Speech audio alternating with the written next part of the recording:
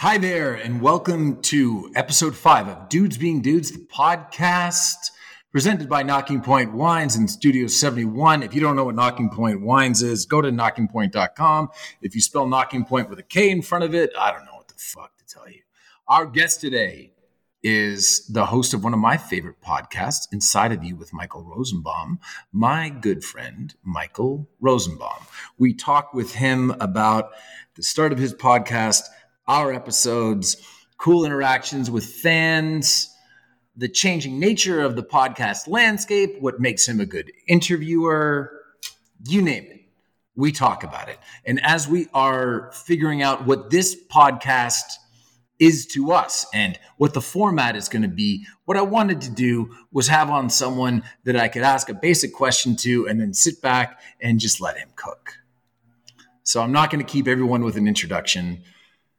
That's the whole story. It's our very, very good friend and my sort of neighbor, Michael Rosenbaum. And if you hear right now a leaf blower in the background, well, that's where we begin our discussion. Without further ado, Lex Luthor himself, Michael Rosenbaum.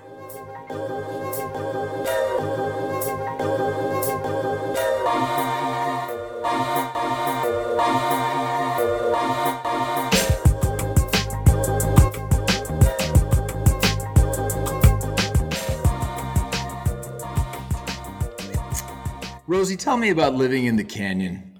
Let's start out strong. Tell me about living in the canyon and tell me about when you lived in the canyon, did you suspect, and we're talking Laurel Canyon in Hollywood, did you suspect that you'd be going up there for peace and quiet?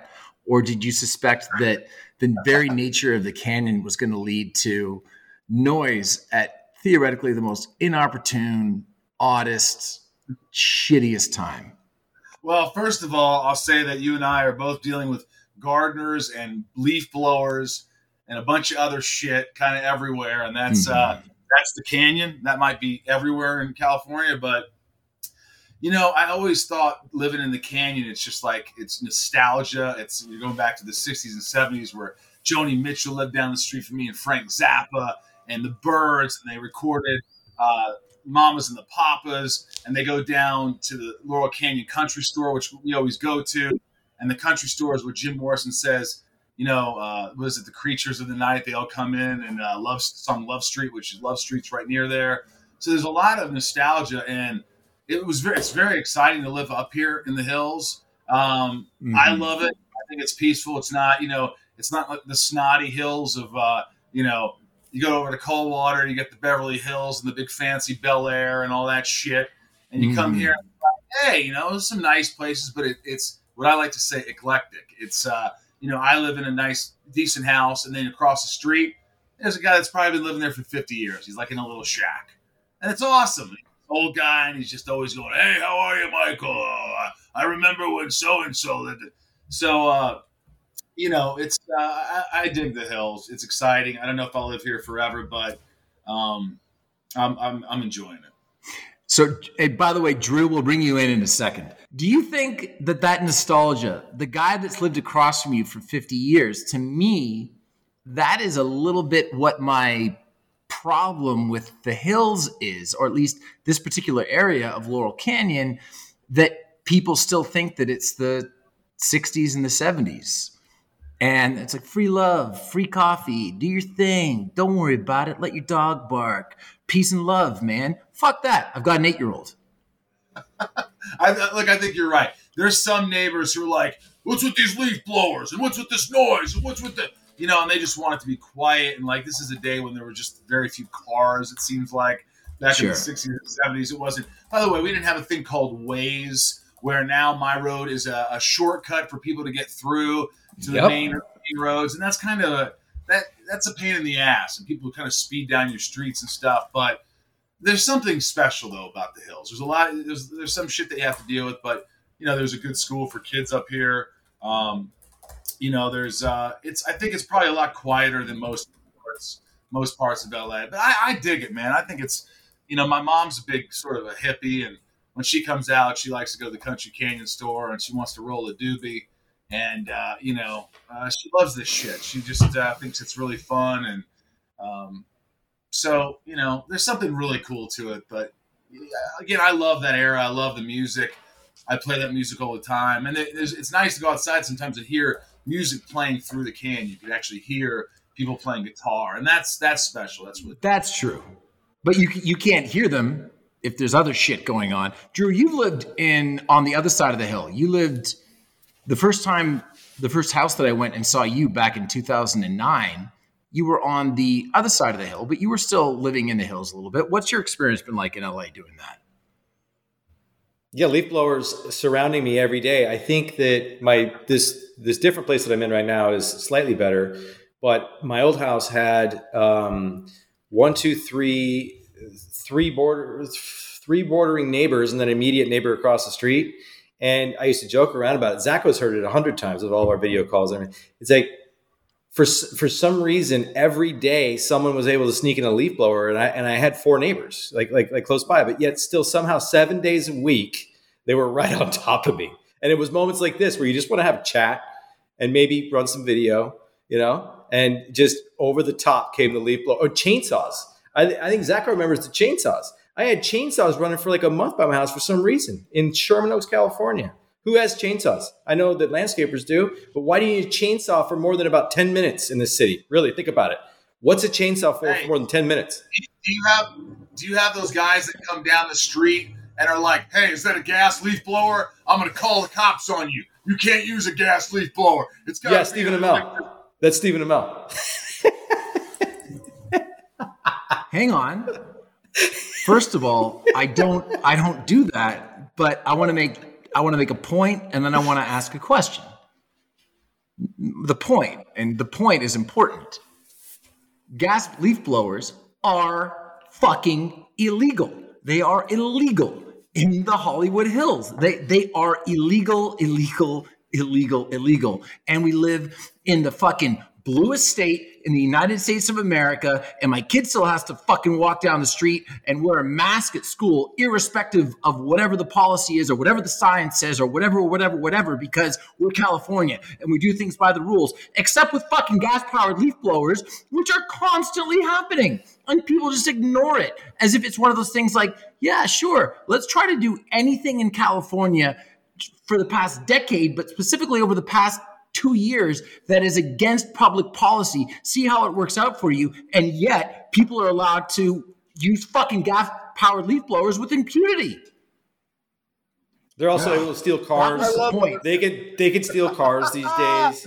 They can steal up to $800 worth of shit out of a store without getting arrested. There's a joke that I have with some buddies about actually making a movie, and I don't make movies, but we thought it'd be funny, called the 900 Club, because anything under $900, apparently, if you go in and take, like they just let you out on zero bail. So can you imagine guys like us that are just trying to make an honest living in Los Angeles, boys? As long as you're under 900, you could just leave and walk out with it. Go get some Nikes and go home. All right. Every day. Let me ask my question, and then we will actually get over to introducing our guest for the day. Let's do it. But I want you guys to think about this question, and it's important because I know that I just went off on a tangent, and we'll try not to edit it out. But my question is, what is the point of leaf blowers? Actually, what's the actual point? I personally love leaf blowers. I love leaf blowers. I have an electric one, and it's probably my favorite gift that I've given myself. There's nothing more satisfying than when there's a bunch of dust and leaves on your car, on the sidewalk, or on you to just go, and it's all freaking gone. You blow it into the next guy's house or in his property. Okay, all right, but so that's my point. What I get, what you get out of, I get the satisfaction of it. I go on deep dives on YouTube and TikTok with the oddly satisfying hashtag that you use. But what's the end goal? Aren't you just making your life better and making everyone else's life worse? No, because honestly, I blow it. This doesn't sound right. I leaf blow it. to the neighbor's house or past mine, and then I get like a little broom and whatever, and a dustpan, and I clean it up and I put it in my garbage. I do that. That's the right thing to do, but I know not everybody does that. Oh, you do. You're the one. Cool. That's great. Blow respectively, folks. Blow respectively. My old neighbors. Is there a point? Is there an end goal? Yeah, it's easy. It's fast and easy, man. Like what else are you gonna do? You gotta get a broom out and sweep it up and get a black bag and you're gonna like put it all away and carry it away, right? I mean, my old neighbors, but that's what everybody does. I've watched 100 times my neighbors' gardeners just slowly blow their stuff right to the middle of the curb in front of my house, just far enough away from the house that it came from, and then it sits dead center on your place, and then your guys come and they just move it on down the street. I see why people get upset. I see, Stephen, I see your point. I see how it infuriates you that, this is what you're around. You're surrounded by people with leaf blowers blowing shit at your house. It's already dusty and you have so much shit around your house enough that it just, I see why you're upset. I understand. I get it. Okay. Why don't you invent a Science solar Tesla reverse blower that's like a vacuum that you drive down silently, Tesla style, and you drive and it just sucks up everything and just mulches it up, and then you can dispose it. It's a reverse blower. Dude, Elon Musk. Why don't we create something like that? If you got a freaking leaf blower, a leaf sucker, we call it leaf sucker. Leaf sucker. You could get so much shit in there like a vacuum, and then you just open the back and you put it in your garbage, and you're not pissing anybody off. Why don't they have those? Or do they text have Elon them? Musk. And I'm not Rosie, aware. Text him. Let's get him going. The sucker. We created the Tesla sucker. You guys are missing the point here. They already did that. That was the third act and climactic moment of the movie Spaceballs. They did invent it. We're way off. That was many years ago. Didn't watch it. Did you not? Okay. Well, let's move on. I guess it's been a long time. Hey, Michael Rosenbaum, I will tape a longer intro as you were asking earlier, but pleasure to have you on the podcast. I know you principally, even though theoretically we would run in the same circles, and I know that we saw each other once upon a time at a Stanley Cup Finals game, or maybe I saw you because I knew of you, but I know you principally through podcasting and appearing on your podcast. So we wanted to have you on our podcast today to pick your brain about best practices. And we basically want to do all the shortcuts that go into what you've needed to do over the past 200 episodes. So how'd you do it? And just tell us your secrets, please. Well, first of all, thank you. You've been one of my favorite guests. You've been on the most. You're welcome. You and Zach Levi. You're wearing my band hat, my Sunspin band hat. I give you those all the time because you wear them out. You can get those at sunspin.com. But I love doing the podcast. It started out as just doing somebody say, "Hey, you're going to make a lot of money. Do a podcast." I was like, "All right," and I realized quickly that's not you don't make a lot of money. And it takes a long, long time. There was many times where I was going to quit. I didn't have enough listeners. No one was giving a shit, if I could say shit on here. And I just felt like, why am I doing this? And then something happened where, I don't know if it was with you or Zach Levi, but you get guests that open up. They become more vulnerable, which I then become vulnerable. I open up. And it just, I felt like people started listening when I started letting go and not just being celebrity guy or actor guy. And I was just talking about real issues like mental health and things that happen to real people. And we're all sort of going to the same place. And so it was tenacity. I think it was perseverance and just in learning to like really enjoy what I do. And I think that's the biggest thing is when you do a podcast, do it because you want to, you have a voice, you want to talk, you want to learn something. And I learned so much from you, so much from my guests, other guests. And I think that the listeners really learn something and it helps a lot of them. And that's sort of why I've kept doing it for the last 2 years. And we just did our 200th episode, like you said. And, does it get any easier? It's always hard to get guests. It's always great when a guest like you goes, "Rosie, I'm coming on." All right, cool. When are you coming over? But that doesn't happen a lot. Like, I just got Judd Apatow who's coming on this week and it's exciting. And, but I do all the work. I get all the guests, probably, which you'll be doing too. You'll be getting all the guests. So it's who's your connections? Who do you know? Who can you get on? Who do people want to listen to? But I love it. I love having conversations about real life stuff and facing adversity. And that's why I think the podcast Inside of You does okay. Hangs in there. Have you had any practice as an interviewer? Because I noticed in the first podcast that we did, it wasn't just that you asked interesting questions, because you did and you do, but it reminded me, this is a compliment, and it's meant to be one. It reminded me of the couple of times that I was interviewed by Larry King. And the thing about you that reminded me of him is that a lot of people, especially when you're doing these quote unquote celebrity interviews, because typically if I'm doing an interview, I'm promoting something, you give answers to basic questions and you throw a lot of fluff in there. And you say things that have a tail to them that's not tied up, and people don't follow up when you say stuff like this, but you will stop people in the middle of what they ostensibly meant to be a flippant point, and you will drill in. Is that something that you learned over the course of 200 episodes? Or I guess when we would have done it, probably wouldn't have even been 100 yet. Did you learn that, or is that just your basic conversational nature? I think it's something I have the worst ADD ever. I can't focus. I'm like a fruit fly. I mean, honestly, something happened. I'm looking over there. What happened? But when I put those headphones on, something happens to me where I am just consumed by the person I'm talking to. And I wish I had headphones with some of the women I've dated. I wish I had headphones with some of my friends, maybe my family members, because for some reason I really zone in and really listen. And I think when you really listen, I'm a curious person. So when someone says, yeah, I ask a question and they just randomly go, yeah, well, my dad and I didn't really talk. So and I go, whoa, what do you mean? There it is. That's what you do. That's precisely what you do. And I want to know. I'm like, well, why didn't you talk? That's interesting, because I have issues with my dad. So what are the issues with your dad?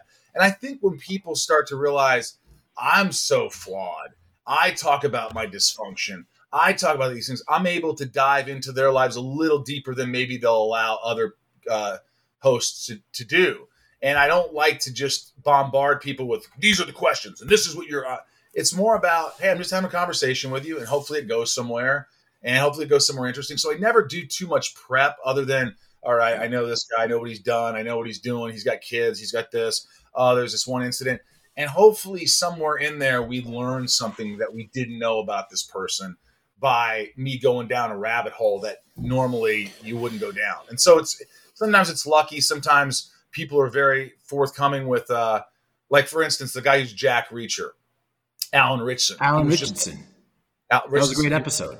Thank you. He was just on the podcast, and I didn't really have to, other than just some questions. He talked about like wanting to kill himself, wanting to end his life, and actually hanging himself and being strong enough to pull himself out. And I was blown away by his openness and rawness. And I think it really helps people out there who, are feeling that way, who have felt that way. And when you can see a guy he's got everything, he's Jack Reacher, he's on a TV show, he's a movie star. When you can see that stuff, I think it helps people. And some guests like yourself are more open and will come to the table with things to talk about, which you think people might relate to, or just sincerity. You've come on there and talked about things that you're just being sincere, or maybe apologizing about something, or telling your perspective. So you don't always get great guests. I think the show's only as good as the guest is. Sometimes, man, they don't want to talk about anything but their work. And that's when I really have to, I get nervous during those moments. I'm like, oh shit, this person doesn't want to talk about any of that. And they're like, I've had some people who are like, I don't want to talk about that. And I go, okay, I feel like I'm being scolded. And then I have to go back into my like sort of zone and go, okay, what's the next thing? All right, so let's talk about, and jump into something else, and hopefully that goes a little smoothly. And it's difficult. You never know how people are going to react, and so it's a crapshoot. It really is. You ever pushed Anyone too far? No, I mean, I've said things that were like, dude, we're all fucking dysfunctional. Who cares if you're talking about, your ex-husband? Yeah. You're divorced. What do you, I mean, you don't have to talk like shit on him, but you can talk about how different it is being divorced and what but some people don't want to talk about anything, and you have to respect that. You really sort of have to. But concurrently, have you ever been in the middle of doing an interview and people are just not talking almost for the sake of not talking? And I mean, have you ever recorded an episode where it just never made it to air? Maybe just because there wasn't good content there. Okay. Well, there was an actor who he's a good actor, but for some reason his voice, he wasn't feeling great. It was a long time ago, and he was almost talking like this, and it was so fucking annoying that I just didn't air it. I was like, no one could listen. If I can't fucking listen to this, no one will. And then I asked him, I go, we should do it again, and he didn't respond to me. But it wasn't my fault. I couldn't listen to that shit. But there are some. Look, I implore. I don't know if implore is the right word, but I really hope that when people listen to the podcast and they're like, I want to hear Stephen Amell, that they listen to it and they enjoy the conversation so much that they're like, hey, I like that this guy kind of goes off the rails, and I like that he gets things out of people. And maybe I don't know the guest from the next show, but I want to listen because I like where he goes with it. So that's why you hope people stick around for the next one and the word spreads. And I think it has. But back to your point, I mean, yeah, I've had guests where they just, Crispin Glover was a great guest, but I really wanted to hammer him about, well, why didn't you go back to the Future? What's your relationship there? And he's like, well, there's nothing really to say about that. And he was great, but I wanted more. And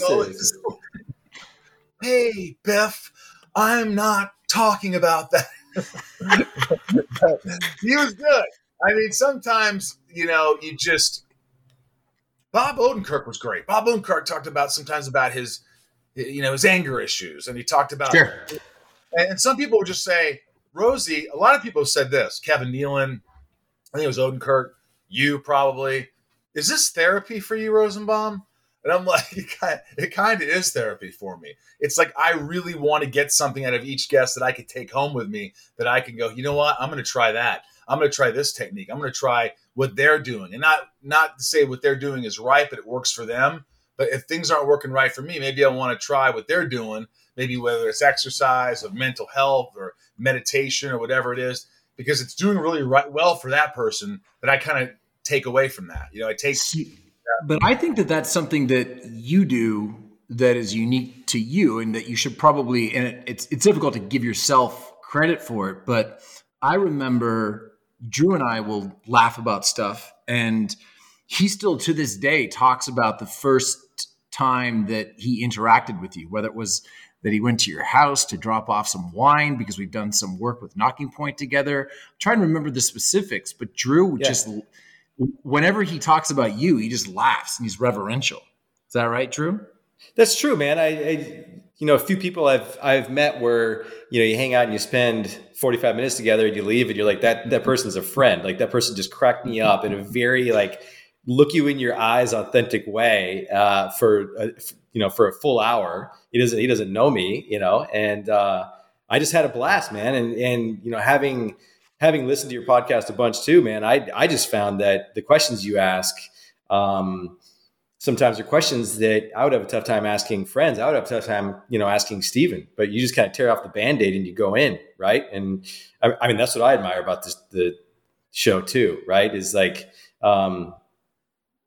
these questions are not bad questions. They're deep, right? And you kind of get there and you go there and then these answers pour out. Like I've listened to Stephen's episodes, and Stephen and I haven't talked about everything that you guys have talked about, but they're not easy questions to ask. But I think that's your superpower, man, is that you can easily go there and you're trustworthy and it's authentic, and so people open up. Well, thank you. First off, thank you both. And it's funny when you ask about when you came over the house or when I meet you, I have a very I've always been sort of like just kind of an open, friendly guy with everybody. I've never thought of myself as a celebrity, no matter what. I never feel like I fit in. Maybe that's part of why I think the podcast is successful, because I never really felt like a celebrity. I don't feel like when I go to a place and there's a lot of celebrities, I feel uncomfortable. I'm like, I don't belong here. My agent's like, well, you're going to the Golden Globes. And I go, I'm not going to the fucking Golden Globes. I don't have anything that could be nominated. Nobody knows what, I don't have anything to promote. Yep. I have no business going there.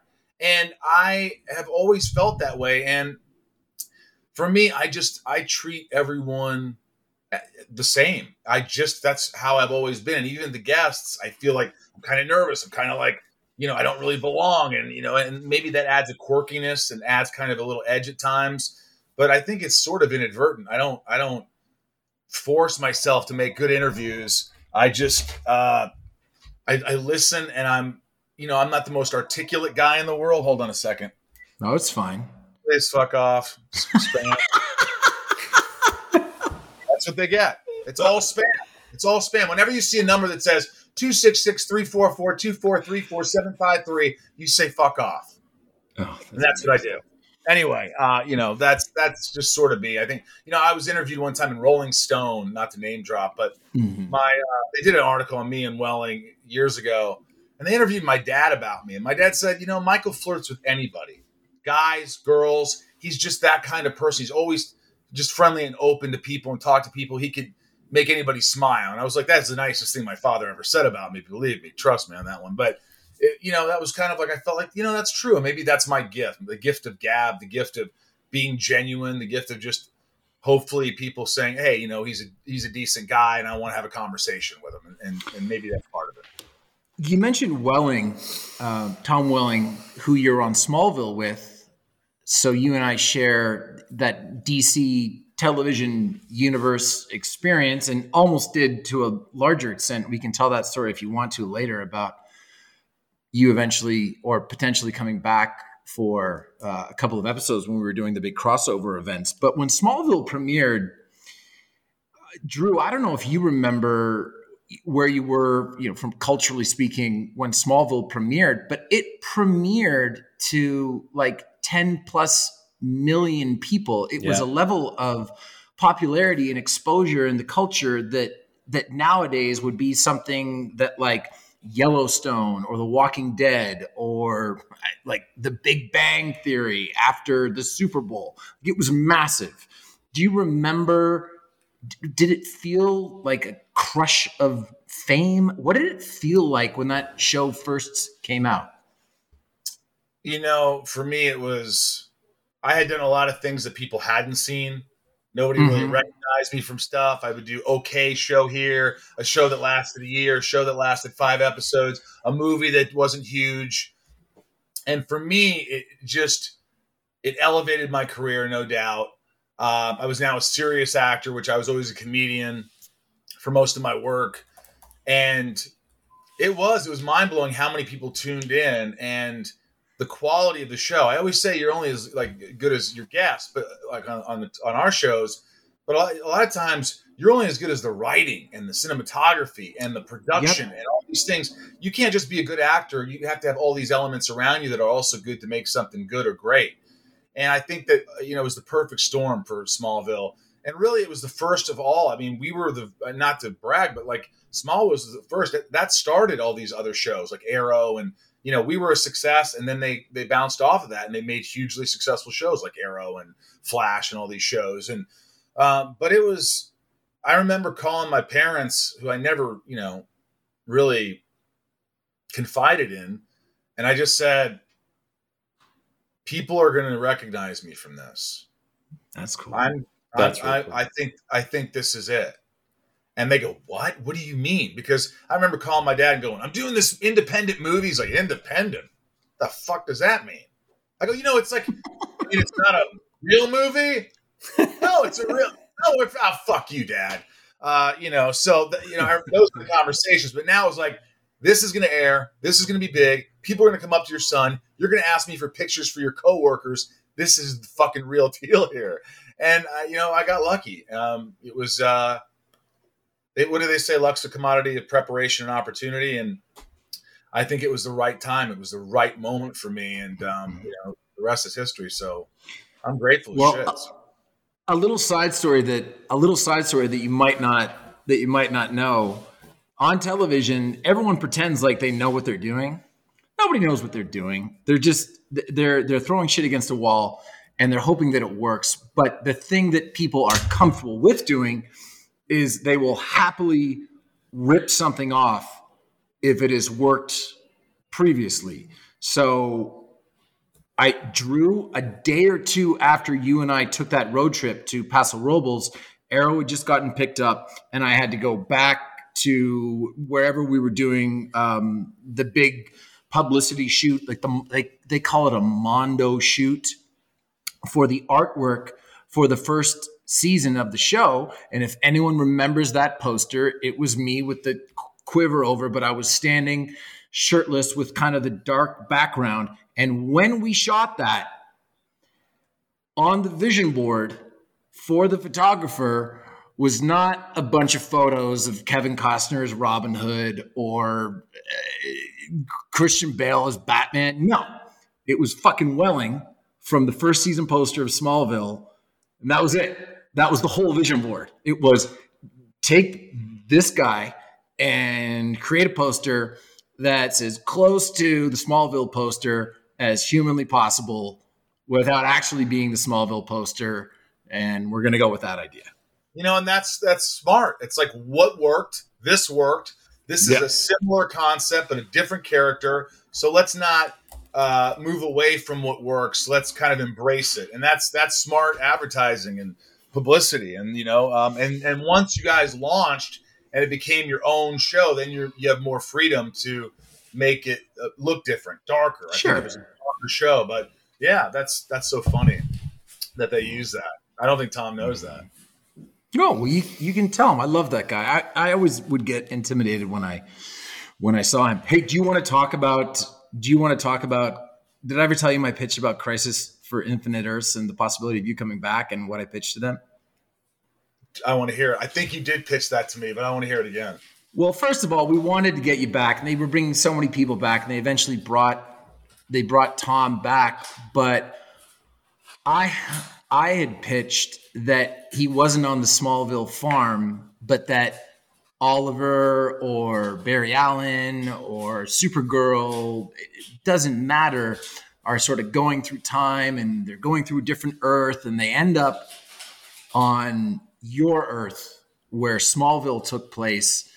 And he's going to get information, whomever it is, and he gets to the back of the bar. And my pitch was that it would be the two of you guys playing chess against one another, and that you would both give me information, and then I would sort of see a familiarity of some type in the two of you. And of course, Tom would be adorned in some sort of red, and you'd have a bald cap on, and I'd ask you guys, like, can you guys help with the mission? And you just both look at me and say, no, we have some unfinished business here.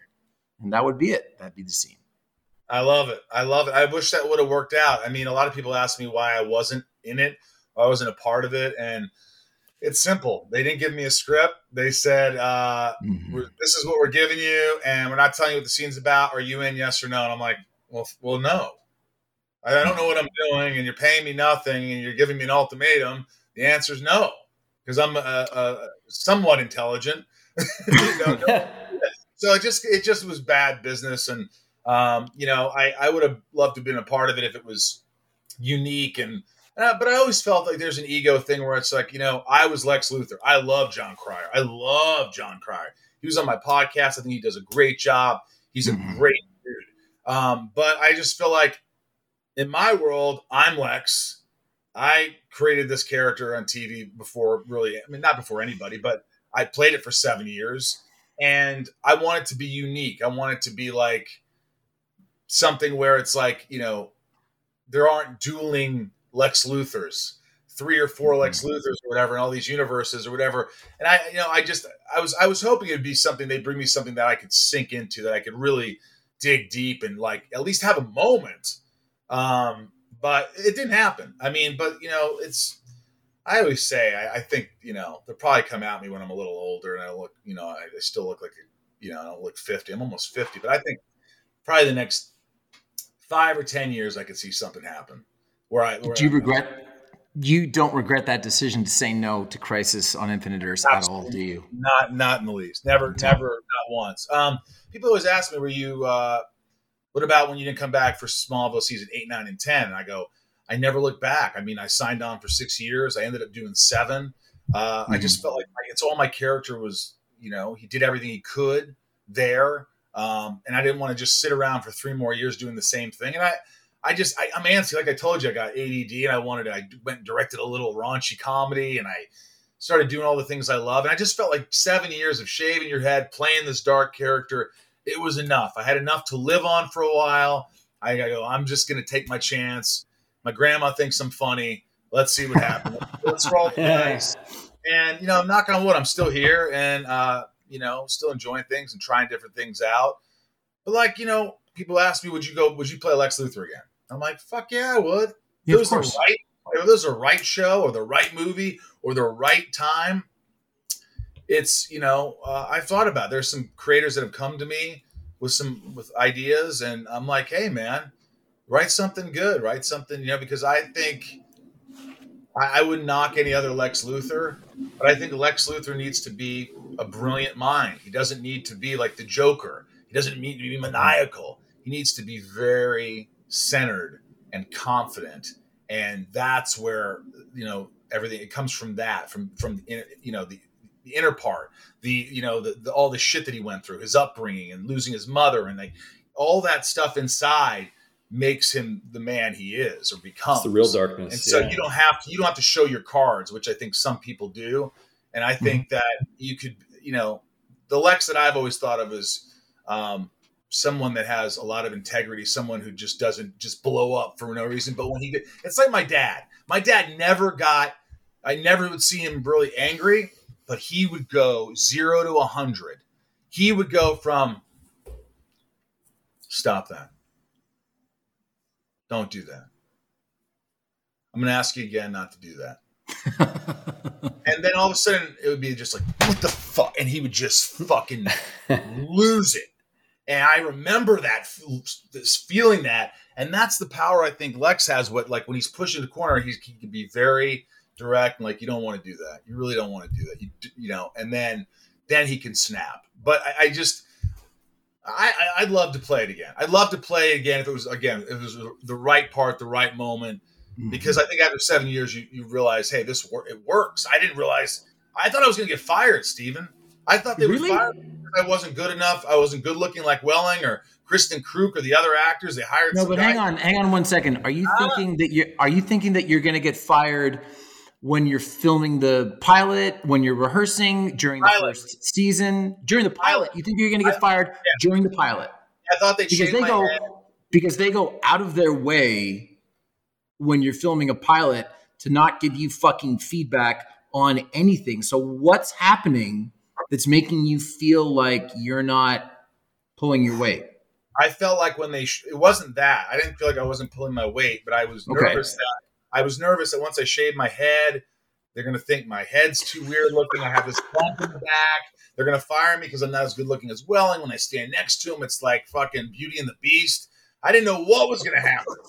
And I was like, I don't know if being a decent actor is enough to play Lex Luthor. I think if it's the CW, the WB, you got to be really good looking. And, I remember David Nutter's direction, and who you know very well, who did the pilot for Arrow. And I remember he gave me a lot of confidence because he said, don't fucking change a thing. Oh, how do you fire someone that high on the call sheet though? Right? Like not being an actor. I mean, how do you just fire someone? And they just recast Lex Luthor? Like what are the, is that how they do it? Wow. My point is I thought maybe they would watch the pilot and they'd say everything works except Lex Luthor. He only has a couple scenes in the pilot. Let's reshoot it. And that would have been it. And I really did have those feelings because I felt like, do I really belong in this? And then once I watched the pilot, I go, hey, you bring something different. You bring something different. This is good. You are different. And that's okay. It's okay to be different. and just keep doing what you know, what you trust your gut, and what will happen will happen. So Smallville premieres in 2001. So obviously, I think he was married at the time, but Drew, you've met Welling, that strapping 6'5". Yeah, he's a large, just a big. Yeah, I mean, bigger than I expected. But like a man. Oh, right? Yeah, like a man. Like you and I are. Everyone on this podcast is boy. Welling's like a man. Boy. Yeah, that's right. That's exactly what I meant. So Rosie, it's November. It's 2003. The show's a big hit. You guys are up in Vancouver. You and Welling hit a steakhouse. What's it like walking into a restaurant with 2003 I'm Superman Tom Welling? I mean, does anyone even know you're there? Are you like a piece of furniture? What's the reaction like? Because that might be the most handsome a man has ever been, ever.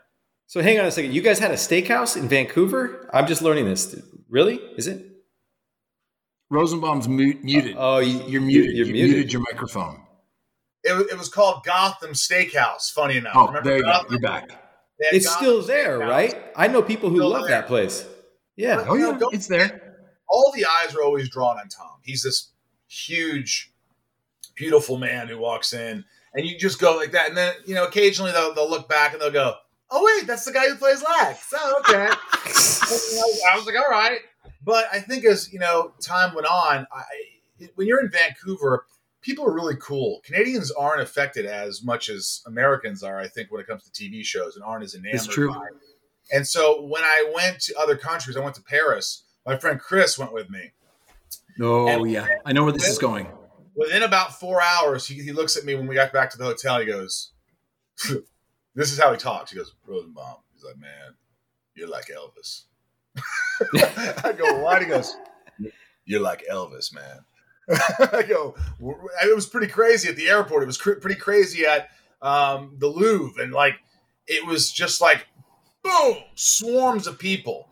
I remember doing conventions and lines were wrapped around the building for the first couple of years. It was, you know how that goes now. And it was just mind-boggling that people cared enough. And my grandfather, God rest his soul, I was in Florida at a convention in Orlando, and thank God he got to see this. These lines were so long. He goes, Mike, who are these people here for? And I go, I think they're here for me. And he goes, what are they doing? He couldn't wrap his head around it. He couldn't. And he just stayed with me as I signed. And he goes, look at all these things. And they would give me gifts. And for days, he would be just shaking his head. Like, I can't get over it. I can't get over how people would respond to you like that. To this day, it makes me smile knowing that my grandfather got to see that. And, my grandmother, even when I say I'm going to a convention, they're like, they still want you at convention? Yeah, they're not wrapped around the building, but I do pretty well. It's all right, so it's fun. Well, I mean, we vacationed a lot as a family and families, and are hoping to get back to it now that the world's getting a little bit more back to normal. But he's been with me in the southern part of Italy, and then off the coast at sort of smaller islands, and it was real in Moorea. Yeah, you actually took the words out of my mouth. I was going to tell the story that there are a few pockets on this planet where not most people, every walking human being knows exactly who Steven is. Every human being, all of them. Yeah.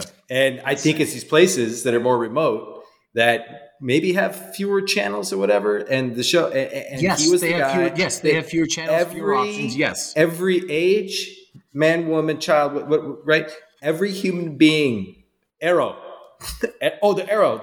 They're everywhere you go. It's an incredible feeling. It's just awesome, man. It's awesome, and it's like when people, you're a really friendly guy, and I love when I see like you interact with your fans, or when I see people really embrace their fans, because it's like, honestly, you say it's cliche, but without our fans, we're nothing. We're nothing. Yeah, you set the nicest fire that you want. If you don't have a match, then what the fuck are you gonna do? Exactly. One more Lex question, and then I want to just couple of quick podcast questions. Then we'll let you go because you're being very generous with your time. Yeah, of course. All of those interactions that you've had over the years, I know that for me, there were things that Oliver went through with PTSD, with being abandoned, with feeling alone, with struggling with leadership, and then there were things for me personally, doing philanthropic work and principally dealing with some mental health stuff, but dealing a lot with fuck cancer and speaking openly about how my mom has been through that a couple of times and is a survivor and still healthy and still with us. There would be an overarching thing, or like a common thing that fans would say to me that Oliver or me personally had done for them. Was there something, or is there something that fans will say to you that you as Lex or as Michael have helped them with? Yeah, I think that ultimately, as a, not just saying Lex, but like, I think I've had people come up to me, and I know you have, that said, hey, Smallville got me through Iraq, and this is what the boys would watch. And people would say, Tuesday night would be my night with my father, and I'll always have memories of that. He's not with me any longer, but like every Tuesday night, it makes me emotional now thinking about it. Like, I had those moments with my dad, and I'm like, oh my God. And it just kills me. And, it's like, you don't think you affect people, or you can have an effect on people. And just by doing what you do, just by us learning our lines, being on screen, being in a show that someone really loved, means the world to them. And so meeting you is, it's an extension of that. And it makes you feel really good. And I think, people could also relate. I have a lot of fans that come up to me saying, Lex was so lonely, and I can relate to that. And people don't understand him. And it's Clark Kent's fault for making Lex bad. He lied to Lex. And if you would have just told Lex the truth, Lex would have been good. Lex is the hero. So everyone has their own perception, their own concept of what went wrong or what could have gone differently. But, the whole thing's pretty overwhelming and amazing. I never thought when I was in college that, I always had dreams. I always said, I'm going to make it. I'm going to be a star. I'm going to fucking make it. There's no doubt. People would look at me like, what? I'm like, yeah, I'm going to fucking make it. They're like, how hard it is. You're going to New York to like act. And I'm like, yeah. I'm like, there was something in me that just, this fire. And I think you lose that a little bit. I think that fire that I had in me, I'll never have that kind of fire. It was one of those things where I would knock on every fucking door there was until someone answered it. I would knock and go, what about me? How about this? Let me get in there. Let me show you what I could do. I didn't care what it was. I just had to get in there. And somehow I got in there. And I look back and I think, you were a crazy little fuck to think you could do all those things. And thank God I was, because it got me in the door. Do you remember a time where you got in the door and you were auditioning for something, and if you hadn't have had that level of tenacity and follow through-ness, which is not an expression, but you know what I mean, that you didn't have the job, but then you were so persistent / borderline fucking annoying that they gave you another opportunity to do something, and that's what got you the job? Yeah, and also this might be irrelevant to what we're talking about, but I remember there's this movie. It did pretty well. It was one of the. It was like it was called Urban Legend. It was like a movie like Like Scream. It came right after Scream, and I Know What You Did Last Summer. And I remember my agent saying, "Look, they've got like 4 or 5 guys that they're going to probably make an offer to one of them at any time. You don't really have a chance." And I go, "I love horror. I know you love horror. I'm going to get you. I'm going to try and get you a meeting with the director." And they finally set a meeting up with the director and the producers. And I went in there with such confidence, knowing the material inside out, stealing something from an old horror movie and using it in my audition, the way somebody said their lines, because I knew the director loved that movie and he would sense like a moment in that, a nuance, something. And I gave them such a confident performance that they had to give me the part. In fact, the director afterwards said, there was no way you were getting that part. There was no way you were getting that part when you walked in until you stopped talking, until you stopped your audition, you were done. We were about to make an offer and everybody stopped themselves like a goosebumps. And he goes, we all looked at each other and said, that's the guy.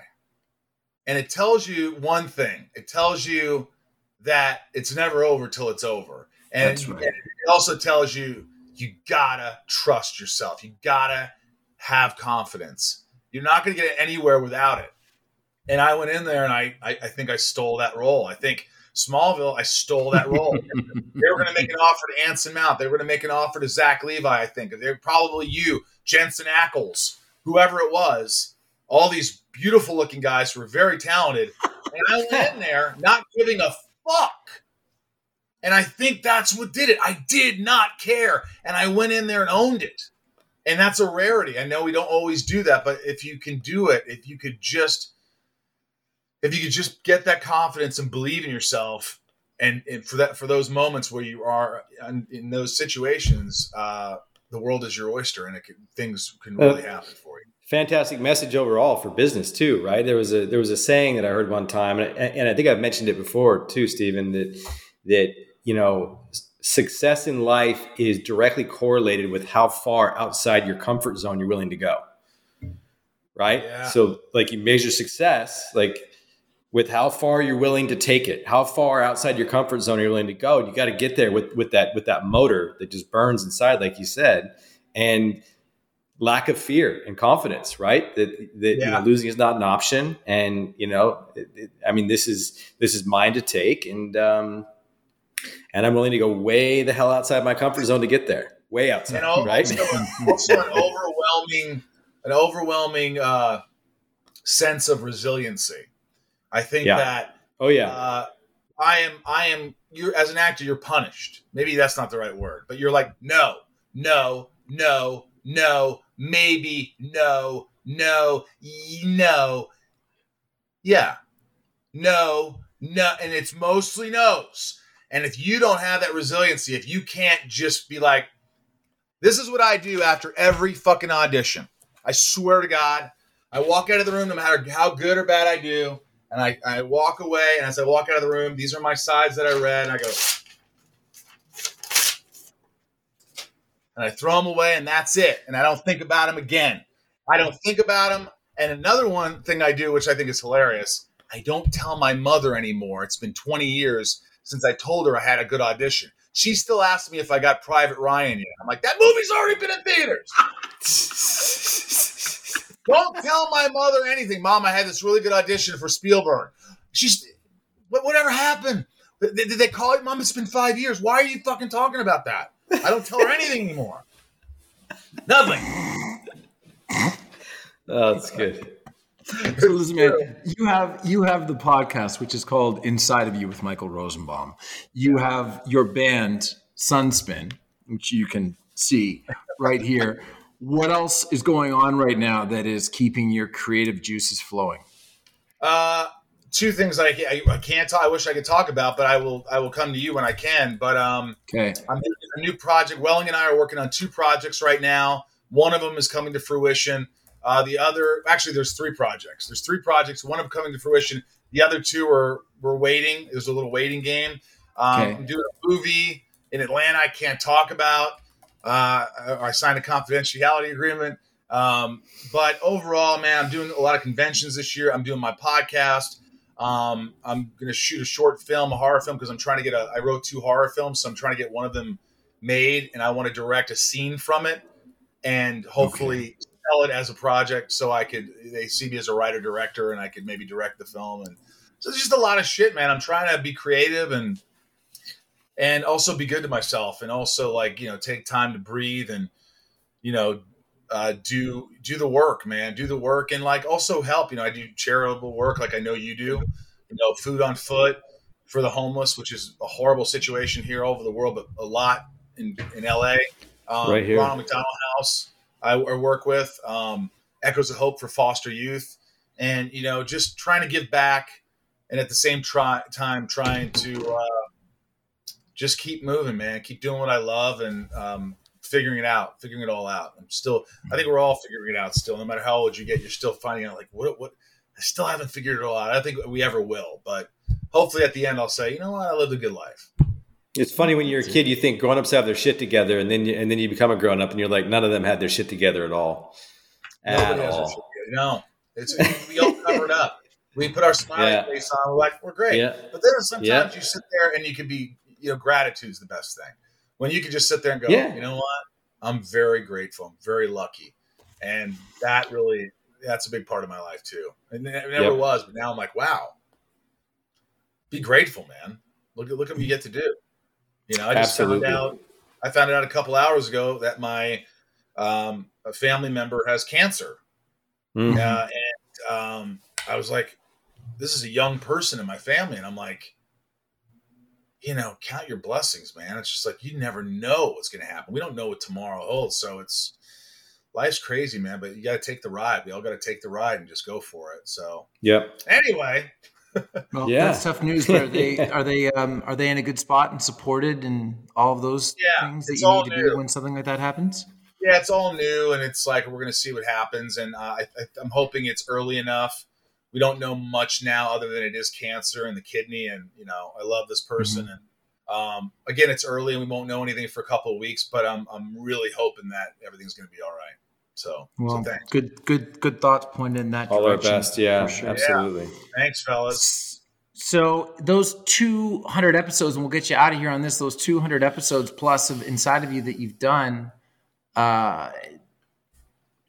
what have you seen change in the landscape of podcasts? Are you more bullish on the podcast now, or what's changed? What excites you now, 200 plus episodes in? Well, I think what's nice is that I could see that finally in the last X amount of episodes that people that I work with, people that my colleagues, I notice more and more people are appreciating the podcast, listen to it, that I didn't know listen to it, and get something from it. And I see how much it helps people. And that really excites me because I could see it. I couldn't see it in the beginning, and now I see it. And but I think the podcast world's really tough because there's a lot of podcasts and people have a lot of choices, and there's a lot of celebrities who have podcasts. And, if you want to, listen to mine, if you want to get deep sometimes, if you want to really talk about, real adversity that people face and some mental health issues and all that stuff, then, I think that's my podcast. But it's hard to get people to focus on, what you want to say and what you want to talk about. So I'm just, again, I'm grateful that they do. I'm happy that I've done 200 episodes. I think it is getting a little easier to get guests. It's as hard as it may seem, because I think people are aware of it now more. So like when I asked Judd, he didn't question it. Judd Apatow was like, absolutely, let's do it. That's great. It's nice when you can get guests like yourself or guests that you admire, that want to come on the podcast and want to talk to you. And I never thought I'd be, a host of a podcast. I always thought, you're going to act, you'll direct, and that's what you're going to do. And that's all you were meant to do. And then I started realizing, wait a minute, man, you could do this. You're okay at this. You're natural, man. You're natural. Thanks, man. I do enjoy it. I do. I hope. So, what are your top 2 or 3 favorite ones to listen to? I'm just curious because I know which ones I listen to, good question. Regularly. But what are your top 2 or 3 favorite listens? I don't really listen to a lot of podcasts, but there's a one. What's it called? Dr. Death. Yep. So you're into more like the scripted ones, yeah, like the true crime scripted, This American Life. Have you listened to Smartless with Bateman? Yes, I listened to Smartless. Those guys are pretty funny. That one's good. I listen to Office Ladies because I like Jenna, and but I really don't listen to a lot of podcasts. I listen to a lot of music, a lot of 70s and 80s music. How about Alex Jones? You listened to that one, the Alex Jones? What's that? What's Alex Jones? Never mind. Did I know that? Deep dive. Go in there. You'll know who he is. You'll know who he is. Do a real Alex Get in Jones there. deep dive. All right. Well, you can listen to Michael on Inside of You on all the podcast platforms where you get podcasts, like iTunes and Spotify, and you can watch it on YouTube, for God's sakes. There you go. Can watch it on YouTube. If I'm going to be on the podcast, it's because I typically need to get something off my chest or have a panic attack or, just get caught off guard because Rosie does his research and just throws something at me that I'm not really anticipating. But you can also listen. Do you have any gigs coming up with Sunspin? Anything coming up? Yeah, you know what?